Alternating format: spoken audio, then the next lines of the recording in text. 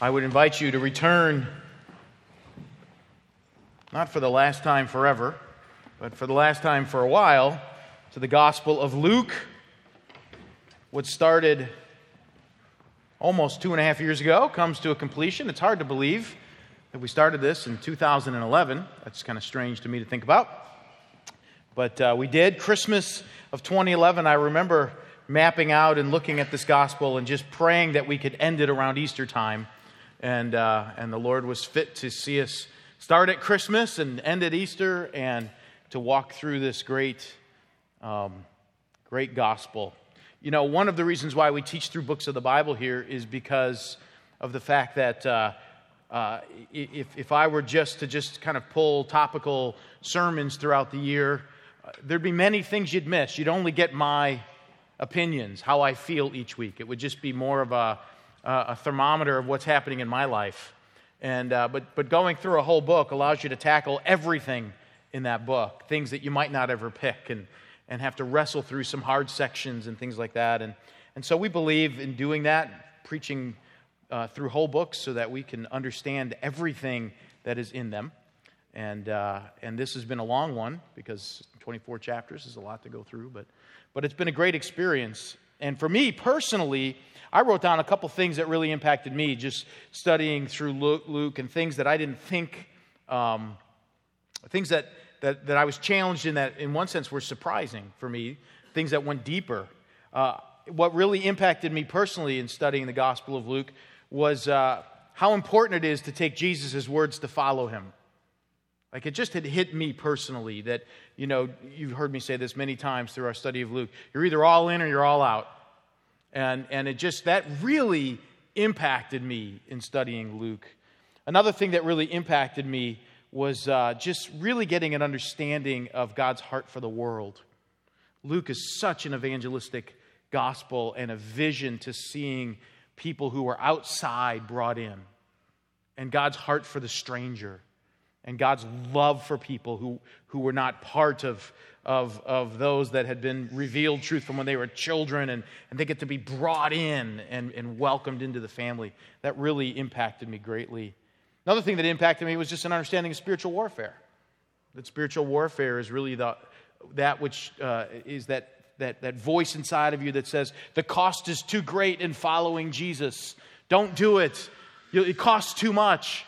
And realizing that's spiritual warfare. You know, spiritual warfare is that voice telling you that disobedience is better than obedience. And realizing that hits us a lot.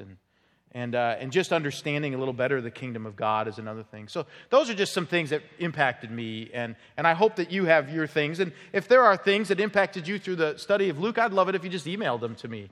Just things that hit you that Luke said that really made an impact. And I would love to hear that. But we are now here in this last section. We're not done with Luke yet.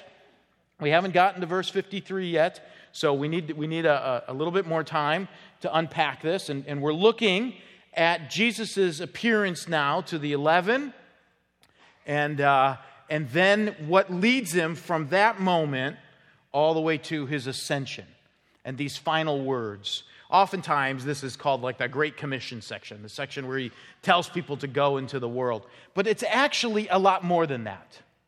This is a section which, when Ted read it, I'm sure you saw, that Jesus is saying, I want you to be witnesses of this. This message is to go to Jerusalem and to the whole world. And you can hear that, and you know that the Gospels oftentimes end with this commission to go to the world. But there's actually more in here than this. In fact, as I was looking at this, it really impacted me that what is in this passage of Scripture is the answer to 4 really important questions. Because remember, Luke's goal was to write a letter to a guy by the name of Theophilus to tell Theophilus, hey man, I want you to know for certain about the things you believe. You have faith in God, but I want you to really be anchored in these things. I want you to have a certainty. You trust Jesus. You trust him as Lord, Savior, as the one who died and rose, but I really want you to know what that means. I want to unpack this. I want you to know for sure. So when Luke is going to give us this commission at the end, the sending of the disciples into the world, he's not just going to tell them go and have just a reference of him going. He's going to give us certainty about several important things. And the certainty that he gives us involves 4 areas, and I just framed them into 4 questions, and that's your outline this morning. 4 questions that I think people ask all the time. And I think this passage answers them. Here are the 4 questions. The first question is, how do you understand who Jesus is? Right? How do we really know who Jesus is? Lots of debates about Jesus, lots of conversations about Jesus. How do you really know? And how do you really know for sure that what you believe about Jesus is right and accurate? Lots of theologians out there saying lots of different things about Jesus. Lots of people standing right now at this very moment in pulpits all around, we'll just say United States at this point because of time zone issues, right? But all around the United States saying lots of things about Jesus. Who's right? How do you know? How do you know who Jesus is? This passage gives us an answer to that. This passage gives us an answer. How do you read your Bible? Lots of people preaching, using the Bible in lots of different ways. You can turn on a radio, you can turn on television, see people using the Bible in a multiplicity of different ways. Who's right? How do you know? What does it mean to be a Christian? What does it mean to say that I believe in Jesus? I believe he died and rose from the dead. What does that mean for your life? This passage answers that. And the final thing that this passage gives us some light on is worship. We know worship is quite a debated topic. It has been since I was a kid. And I bought my first Keith Green record, right? And people saw the frizzy hair on Keith Green and thought, this guy can't be of God. Look at his hair, right? Right? This has been an issue. What is worship? Well, this passage will give us some insight into that. You see, Luke isn't just going to give us a commission. He's going to give us certainty about the things that we believe.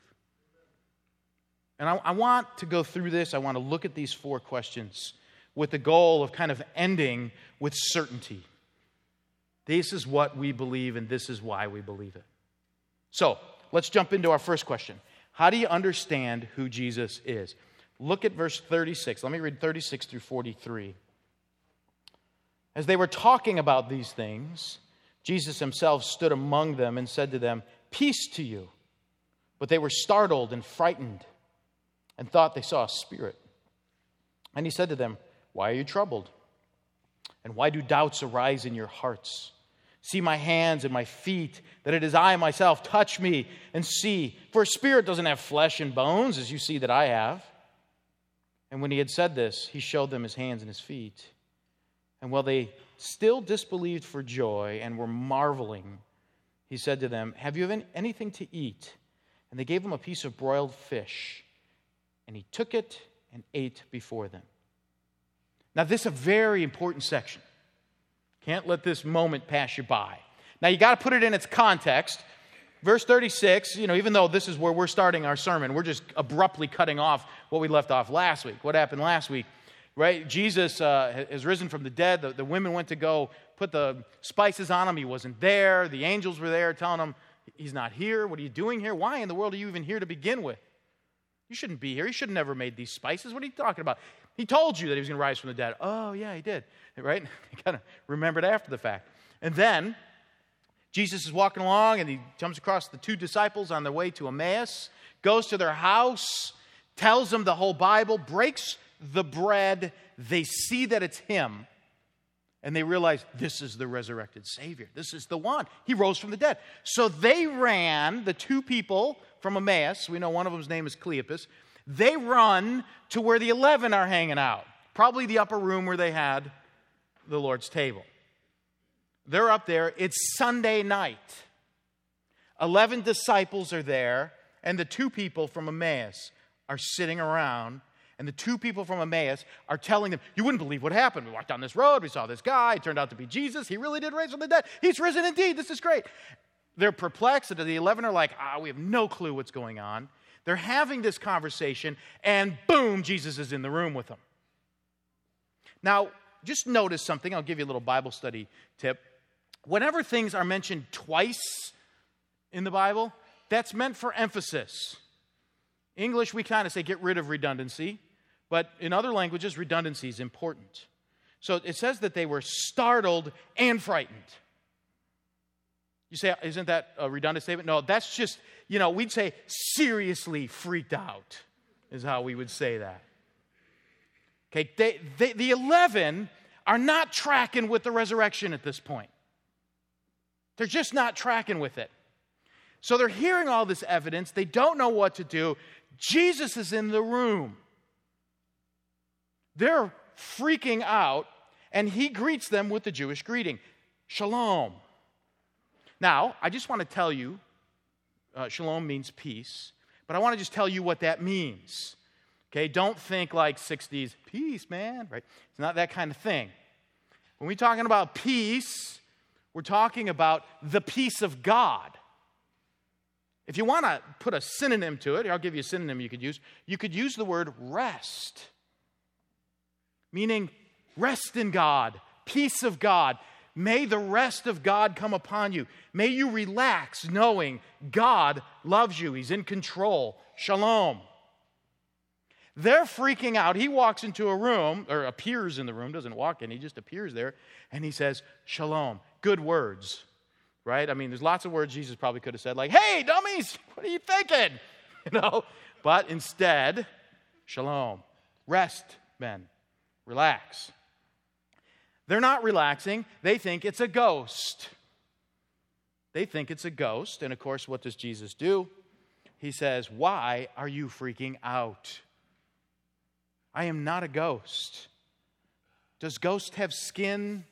I mean, I'm sure somebody in their mind is thinking to themselves, yeah, but you kind of just appeared in the room here.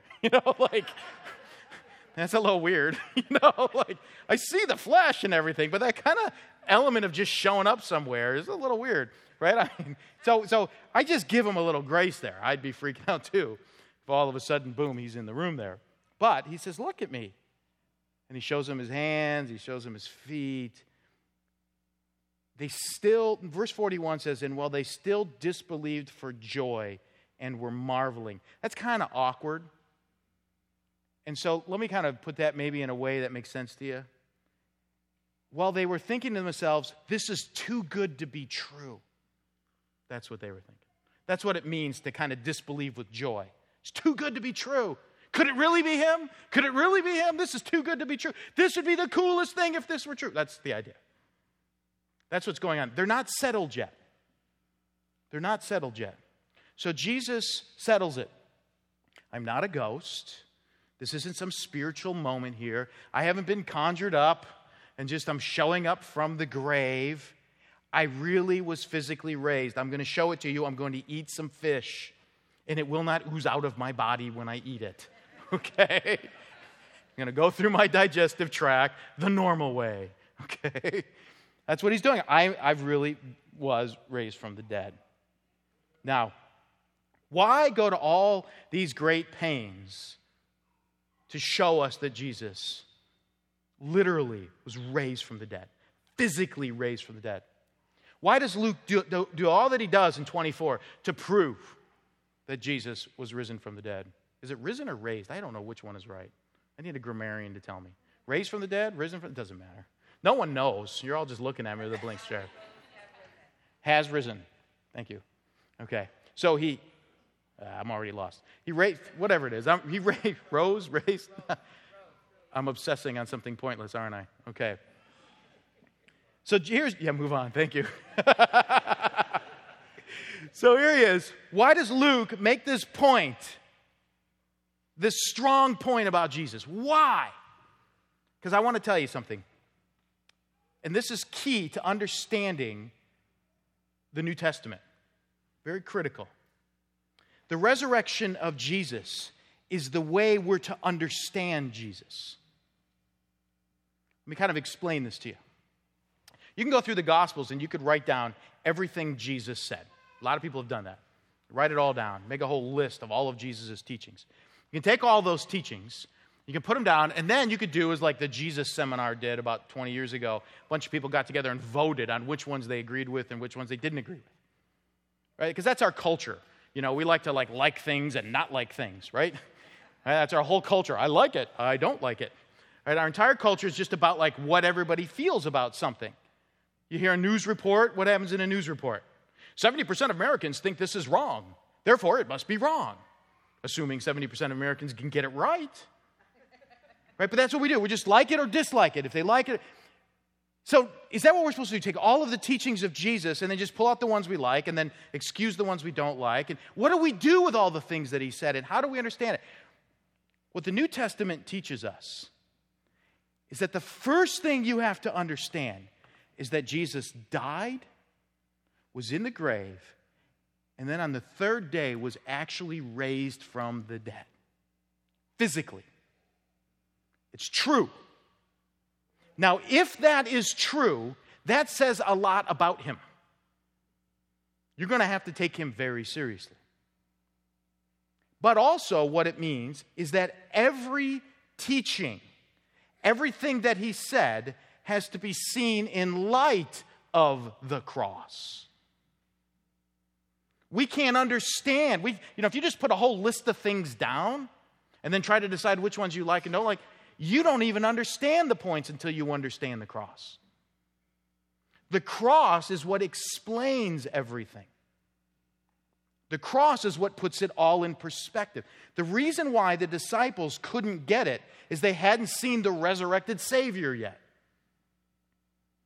Now that he's resurrected and in front of them, now Jesus, as we're going to see in a few minutes, is going to say, now take everything that I said, everything that the Bible teaches, everything that's in the Old Testament, and now run it through the lens of what just happened and let that explain it to you. Now you might say, Steve, could you practically unpack that for me? I will. Let me give you an example of this. We might hear Jesus say something like, love your enemies. Okay? Now, we can comprehend what that means. Love your enemies. And we could talk about it. We could have a seminar on it. The Love Your Enemies seminar. And we can talk about what is an enemy and what is love and what are 5 ways you could practically love your enemy, right? You can do all that. The reality is, if we're just talking about it on an academic level, we can have all kinds of explanations and descriptions of it. But now, put it face to face and get a real enemy in your path. Somebody who's really out to get you. Somebody who's really out to hurt you. Somebody that you can't trust, and if you're vulnerable around them, they'll abuse the daylights out of you. Now, what does love your enemy mean? Well, it could be easy to say, well, Jesus didn't mean it in this situation. Right? Be easy to say that. Well, in this situation, it's different. This has to be the exception. Now, you see, that's how where your mind's going to go if you forget the cross. Why? Well, a couple things to realize. Number one, Jesus died, conquered sin, brought justice to a situation, and was raised to new life with power. And that very power we have access to. Which means that when I have to go love my enemy, I can't do it in the flesh. The only thing my flesh wants to do is hurt my enemy. That's what my flesh wants to do. At least run from them at best and hurt them at worst. Right? But then if I start thinking, wait a minute, Jesus loved his enemies and he died for them. He hung on a cross and there's Roman soldiers cursing at him and throwing things at him, and they pulled his beard out and put a crown of thorns on his head, and he's hanging there going, Father, forgive them. Punish me in their place. Okay, first of all, mine can't be the exception. Right? If the cross defines what it is, there is no exception. But secondly, though, Jesus died to forgive me of the fact that I want to hurt my enemy. And Jesus rose to give me the power to love my enemy. So now I can go to the cross, to the power that say, Jesus, that very power that raised Christ from the dead, I need it now. I need it now. You see, if I'm not thinking through the lens of the cross, you know what will happen? I will excuse away all of the teaching of Jesus. I won't understand it. I'll come up with all the exceptions, all the rationales, all the reasons why.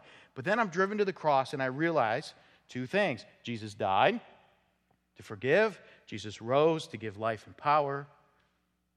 And Jesus has called me to share in that same suffering and that same glory that comes. Loving my enemies does mean at times to be hurt. Loving my enemies does require me to get hurt. But I have the hope of the resurrection. And I have the hope not only of the power to love, but I also have the hope that when I leave this world, I'll get a resurrected body like His, which will be both physical and spiritual. He had a spiritual body, boom, he could just show up in a room. He had a physical body he could eat. And I'm going to get a spiritual and physical body too that will allow me, as Revelation 21 says, when the new heavens and new earth come together, kingdom of God comes down, kingdom of the world come together, and there is God present. And I'll be able to, in a spiritual sense, have total communion with God and then sit down over here and eat an apple. And I can do all of that in this resurrected body, which means I got a great day waiting for me. So if loving my enemy means losing my life, so be it. I've got the hope of the resurrection. See, you can't understand Jesus until you realize He has literally been physically raised from the dead. You just can't. This is why Paul, in Acts 17, you see him in a synagogue in Athens, reasoning on the resurrection. The great Mars Hill discourse is a discourse on the resurrection of Jesus. Paul in 1 Corinthians says, I want to know nothing among you except Jesus Christ and Him crucified. Why? You can't understand Jesus without the cross. You can't. So, how do we know who Jesus is? Look at the cross. He died. He rose. That is where meaning comes from. And it's through the cross that we interpret everything else that Jesus said. So there's the first question. Second question. Let's look at the second one now. How do you read your Bible? Lots of people out there doing lots of different things with the Bible. How do you read your Bible? What do we do with it? Well, let's look at verse 44. Then He said to them, These are my words that I spoke to you while I was still with you, that everything written about me in the law of Moses and the prophets and the Psalms must be fulfilled. So He's eaten, and then He says, guys, in essence, if we were to paraphrase, He says, guys, for 3 years we walked around Galilee, and I taught you from the law of Moses and the prophets and the Psalms. That's another way of just saying the Old Testament. I taught you the Bible. And I told you that all these things that the Bible pointed to, I was going to fulfill. Someone's coming to crush the head of the serpent. That was me. A seed of Abraham is going to come and bring blessings to the world. That was me. A great, great prophet was going to come that Moses talked about, who was going to lead the people. That was me. The great king of David, the one who's going to come through the line of David, that was me. The lamb that was going to be sacrificed in your place, that was me. Everything that's in the Old Testament, I fulfilled. When you look at the Old Testament, you're not looking at a series of laws and rules that you have to use to make yourself acceptable to God. What you are looking at is what the Messiah is going to have to do to make you acceptable to God. That's what you have to understand. These laws and these rules are everything that Jesus did to make you acceptable before God. And He's saying, I fulfilled it. I did it. I obeyed every law. I fulfilled every promise at the cross. That's where I did it. Guys, that's what I've been trying to teach you now that He's... But then notice verse 45. Notice what happens in 45. Then He opened their minds to understand the Scriptures. Now, I can't imagine what that moment must have been like when all of a sudden the Old Testament makes sense. Now you say, why now? What's being said here? Well, we kind of answer that. We'll answer those two questions. Why now? What's being said here? Let's answer the second one. What's being said here? What's being said here is this. Studying the Bible and understanding the Scriptures is not just an academic exercise. You can study Greek and Hebrew and Aramaic, and you can diagram all the sentences all you want, but the bottom line is that you need divine illumination. You need Jesus saying, open my eyes, show this to me. I need to understand how this points to you. I will say this, personally, there are times when I'm looking at a passage of Scripture and I'm a little confused by it, and I will literally pray, Jesus, show me this. Help me to see this. This isn't just an exercise in hermeneutics, just there's a spiritual dimension. They need to have their eyes open to see that the Old Testament points to Jesus. But why now? Why would he open it? Why wouldn't he do it when he started the process? Hopefully, you can answer that question if you think about everything I just said. Why now? Because now Jesus has been raised from the dead. He's literally before them in his resurrected body. And now they have a death and a resurrection. They have the cross right there in front of them. And now he can open their eyes, and then I believe what you have kind of going on in verse 44 through the end of the chapter is everything Jesus taught over the 40 days he was with them. I don't think this was one lesson. But now all of a sudden, he's giving them the Bible lessons again for the second time, saying, okay, let's go back from Genesis to Malachi, and let me show you how I fulfilled it all in the cross. Let me show it to you. Let me show it to you. Let me show it to you so you can get it. You can get it. I want you to see it. That this is not a bunch of rules on how you get to be made holy before God. This is what I had to do to make you holy before God. This is what I had to do, and I want to show you how it points to me. And so he unpacks it for them. He opens their eyes. And look at verse 46. And he said to them, thus it is written, that Christ should suffer, and on the third day rise from the dead, and that repentance and forgiveness of sins should be proclaimed in his name to all nations, beginning from Jerusalem. You see, he's saying, when you're there in the Scriptures, what you have is a message that the Messiah has to die. But God is going to accept that forgiveness and raise him from the dead. And now the whole world needs to hear that that is the way you're right with God. There's no other way to be right with God. There is no other way. There's no other path. God will accept no other means other than the cross. And what you have then in the New Testament is the New Testament is just explaining to us the Old Testament through the lens of the cross. It's not another book. It's not like, well, the Jews got it all wrong, so now God's going to try it with the Christians. It's actually explaining to us what this means. That's Peter. He got this. In Acts chapter 10, he's preaching to a Roman soldier named Cornelius, a Gentile. Guy's not knowing the Old Testament at all. And he says to him in Acts 10:43, he's talking about Jesus. He says to him, or about Jesus, all the prophets bear witness that everyone who believes in him receives forgiveness of sins through his name. He's saying, listen, this Jesus that I'm telling you about, the Old Testament tells us that if you trust in him, you'll be saved. When I read my Old Testament, I'm reading a gospel book telling me that through Jesus being the sacrificial lamb, through Jesus being the promise to Eve, the promise to Abraham, the promise to Moses, the promise to David, through all that he did, all of his death, all of his punishment that was rested upon him, and through his resurrection, you can be saved if you trust in him.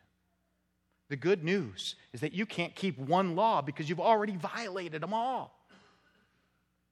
You're already sinful. You were born with a sinful heart, and you acted on that sinful heart as soon as you could. That's what you have. You have no hope because the wages of sin is death, but you do have hope. Jesus did what the law required, died and rose. There's life in him. How do you read your Bible? We read our Bible not as a book about us, but a book about Jesus. It's not a book that gives me principles for living. It's a book that points me to Christ and his life, Christ and his death, Christ and his resurrection, and his wisdom and his life and all that we have in him. But that only comes through divine illumination. God needs to open our eyes to see that. So, our first question, how do we know Jesus is? Through his resurrection. How do we read our Bible? We read our Bible as a book about Jesus. And all that he did, and all that he's doing, and all that he will do. Look at our third question then. What does it mean to be a Christian? What does it mean to be a Christian? Look at verse 48. He says, you are witnesses of these things.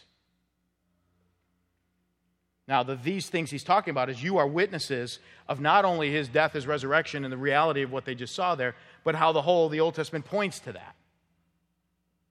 You're to bear witness to these things. Now, I mentioned this before, but the word witness is literally a Greek word that you will know when I say it. It is the Greek word martyr. What the word originally meant, before the Christians got a hold of it and reinterpreted it, which is an amazing thing, what it originally meant is somebody who would bear testimony to something.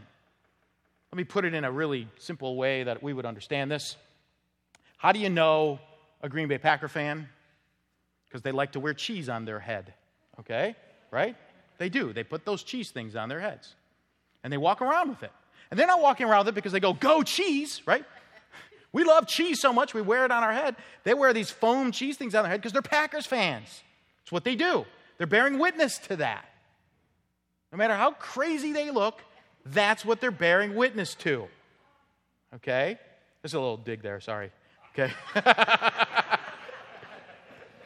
a little Bears moment that took over, I'm sorry. Okay.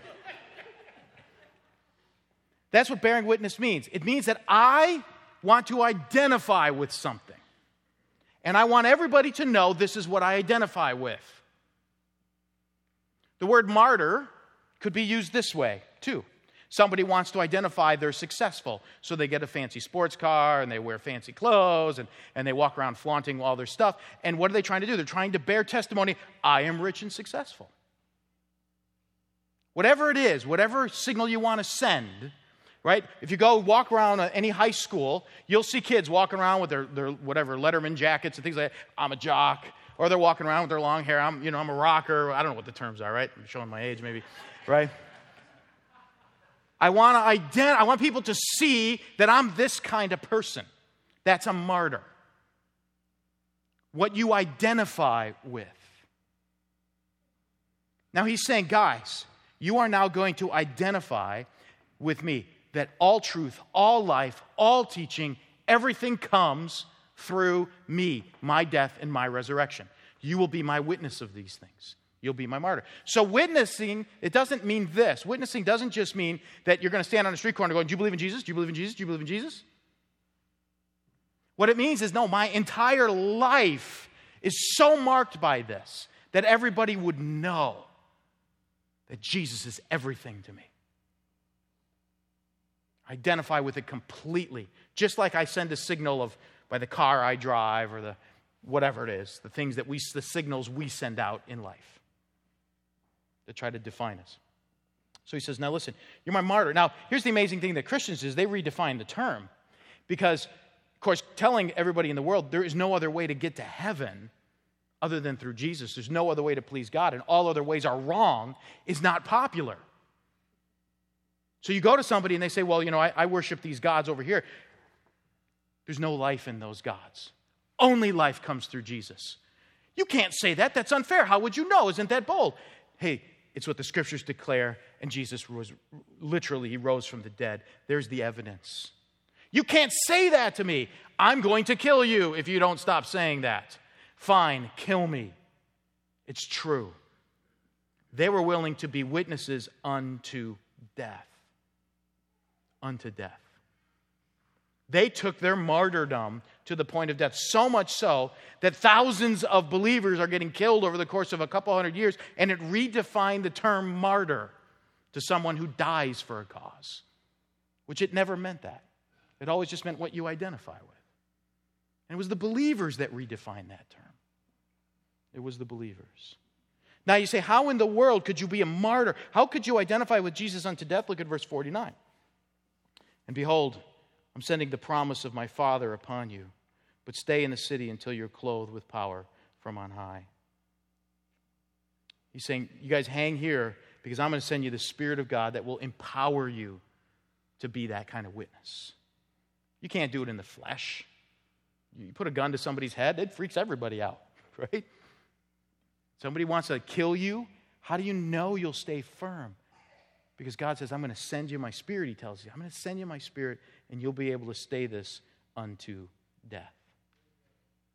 That's the power of the Spirit. The power of the Spirit is that which keeps you identifying with Jesus as far as it needs to go, as far as that journey takes you. You're going to get that power to do that.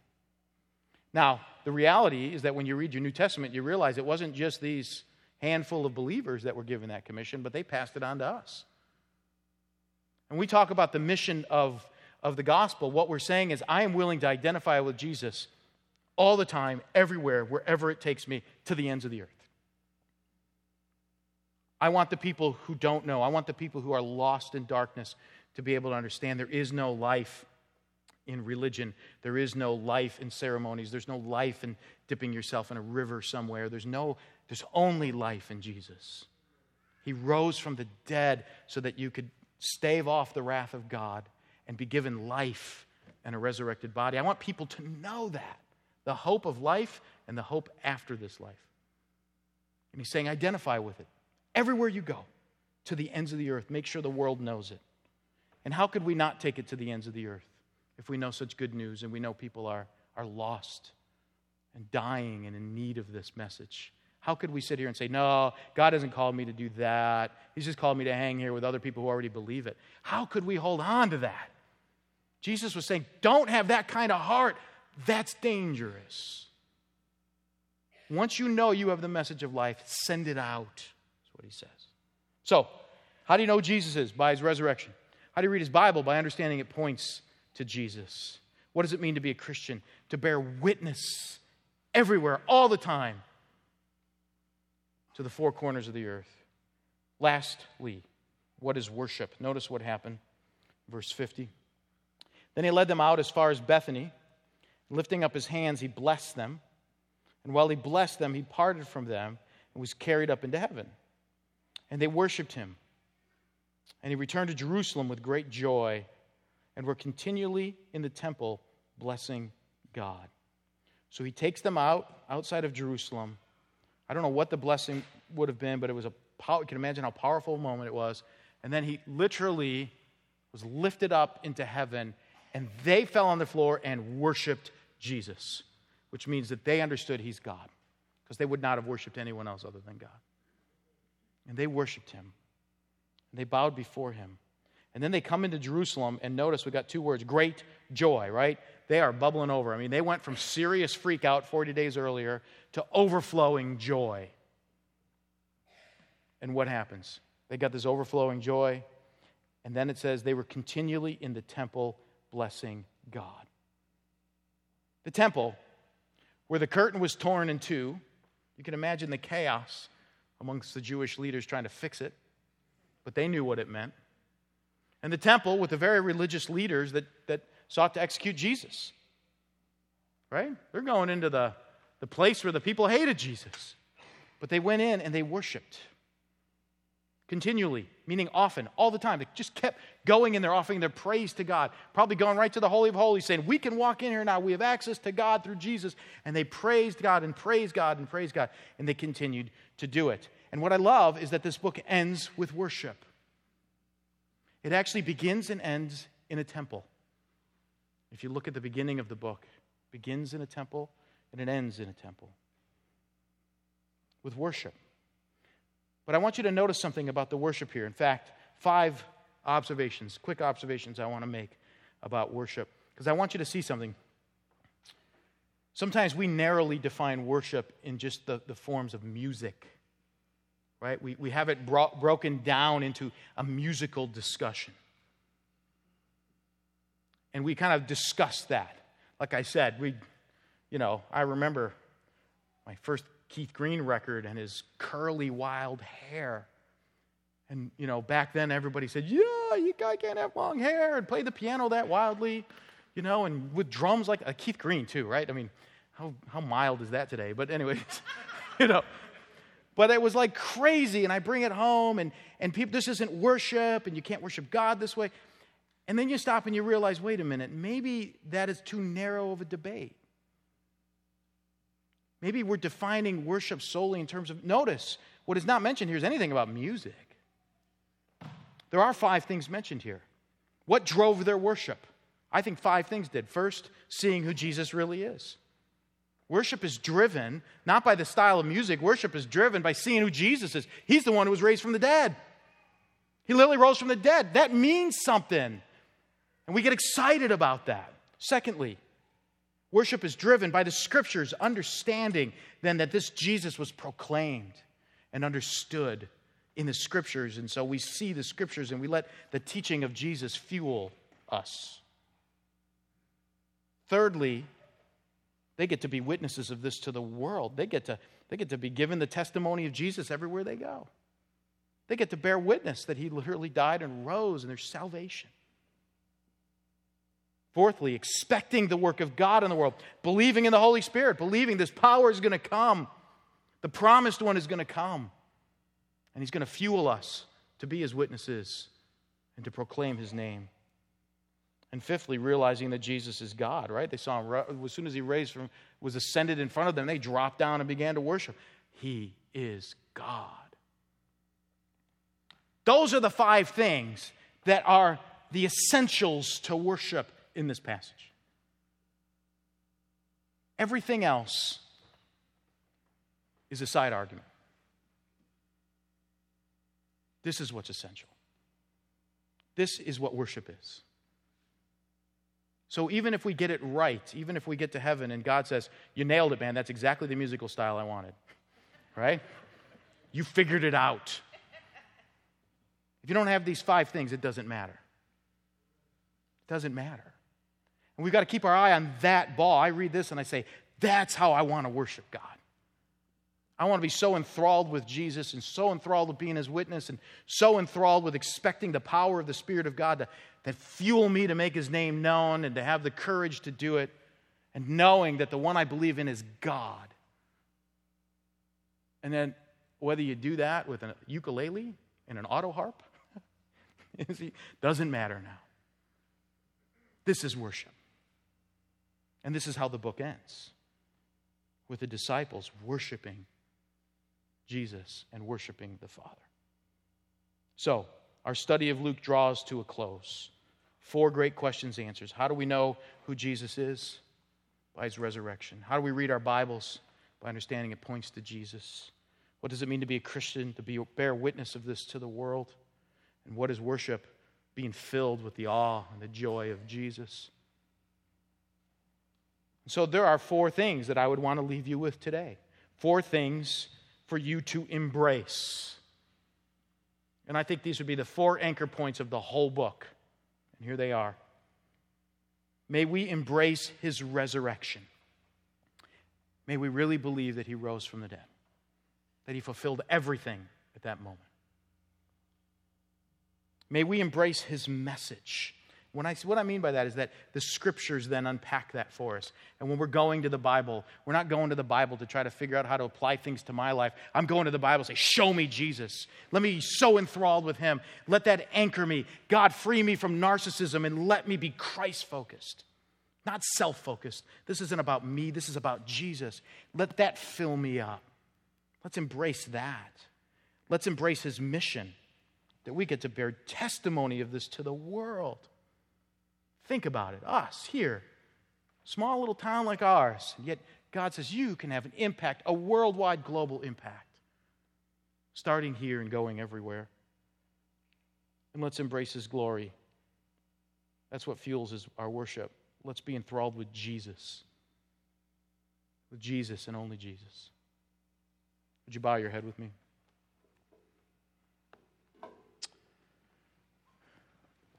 I thank you for this great book, Father. The way Luke shows us Jesus. God, our love of ourselves makes us want to make everything about us. May we make much of him. God, we need to repent of our self-focus and our narcissism and our our lack of trust in you, that we don't think that the Spirit has power, and we don't believe that there's a hope beyond the grave, that we get stuck in the moment, we get caught up in petty arguments. God, free us from that and allow us to walk in the boldness.